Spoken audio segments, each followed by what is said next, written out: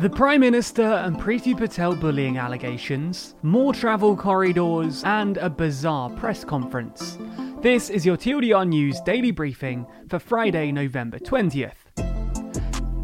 In the first story of the daily briefing today, we look at the growing speculation regarding Priti Patel. While there have been accusations of bullying levelled against the Home Secretary for a while now, no action has yet been taken, leading to the Labour Party describing this failure of the Prime Minister to act as a prime ministerial cover-up. Specifically, the Home Secretary has been accused of shouting and swearing as well as belittling people by Philip Rutland, the most senior civil servant in her department.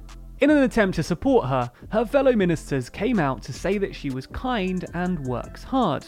These complaints ultimately led to an independent report into the accusations, which was published earlier this week, with the report concluding that Patel had in fact bullied civil servants. This obviously led to increased pressure on the Prime Minister, leading Johnson to remark that he'd announce a decision later today. He made this decision around lunchtime, deciding not to sack the Home Secretary. This controversial decision led the head of the bullying inquiry to resign in protest. This is all a clear break from convention, as ministers are usually expected to resign if they're found to have breached the ministerial code.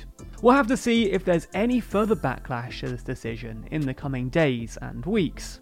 In the second story today, we stay in the UK to look at a topic that hasn't been discussed in a while now: travel corridors. For those of you who don't know or simply don't remember, travel corridors are a way of people travelling abroad without having to self-isolate upon their return. Countries on the travel corridor list usually have low case numbers, so that people who visit are unlikely to catch the disease and bring it home with them. Over the summer, many countries were added to the list, likely for two reasons. The first is that many were wanting to go on holiday, and that the government likely tried to incentivise travel to these safer countries. The second is that a number of countries had lower case numbers in the summer, owing to the fact that many more people were outdoors, where the virus doesn't spread as easily.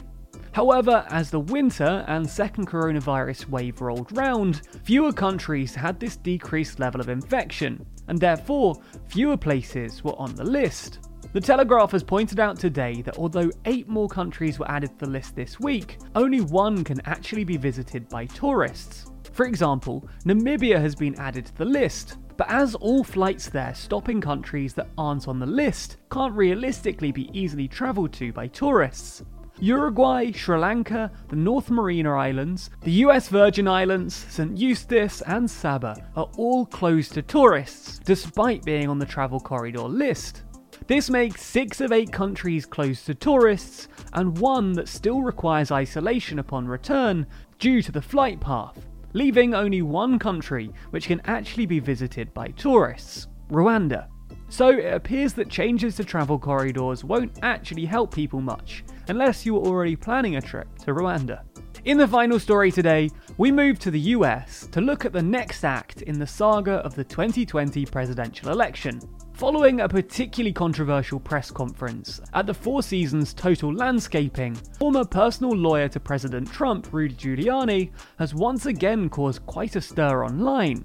While he again propagated unsubstantiated claims about voter fraud, this time saying that the company counting our votes, with control over our votes, is owned by 2 Venezuelans who are allies of Chavez, are present allies of Maduro, with a company whose chairman is a close associate and business partner of George Soros, the biggest donor to the Democratic Party, and biggest donor to Antifa, and biggest donor to Black Lives Matter.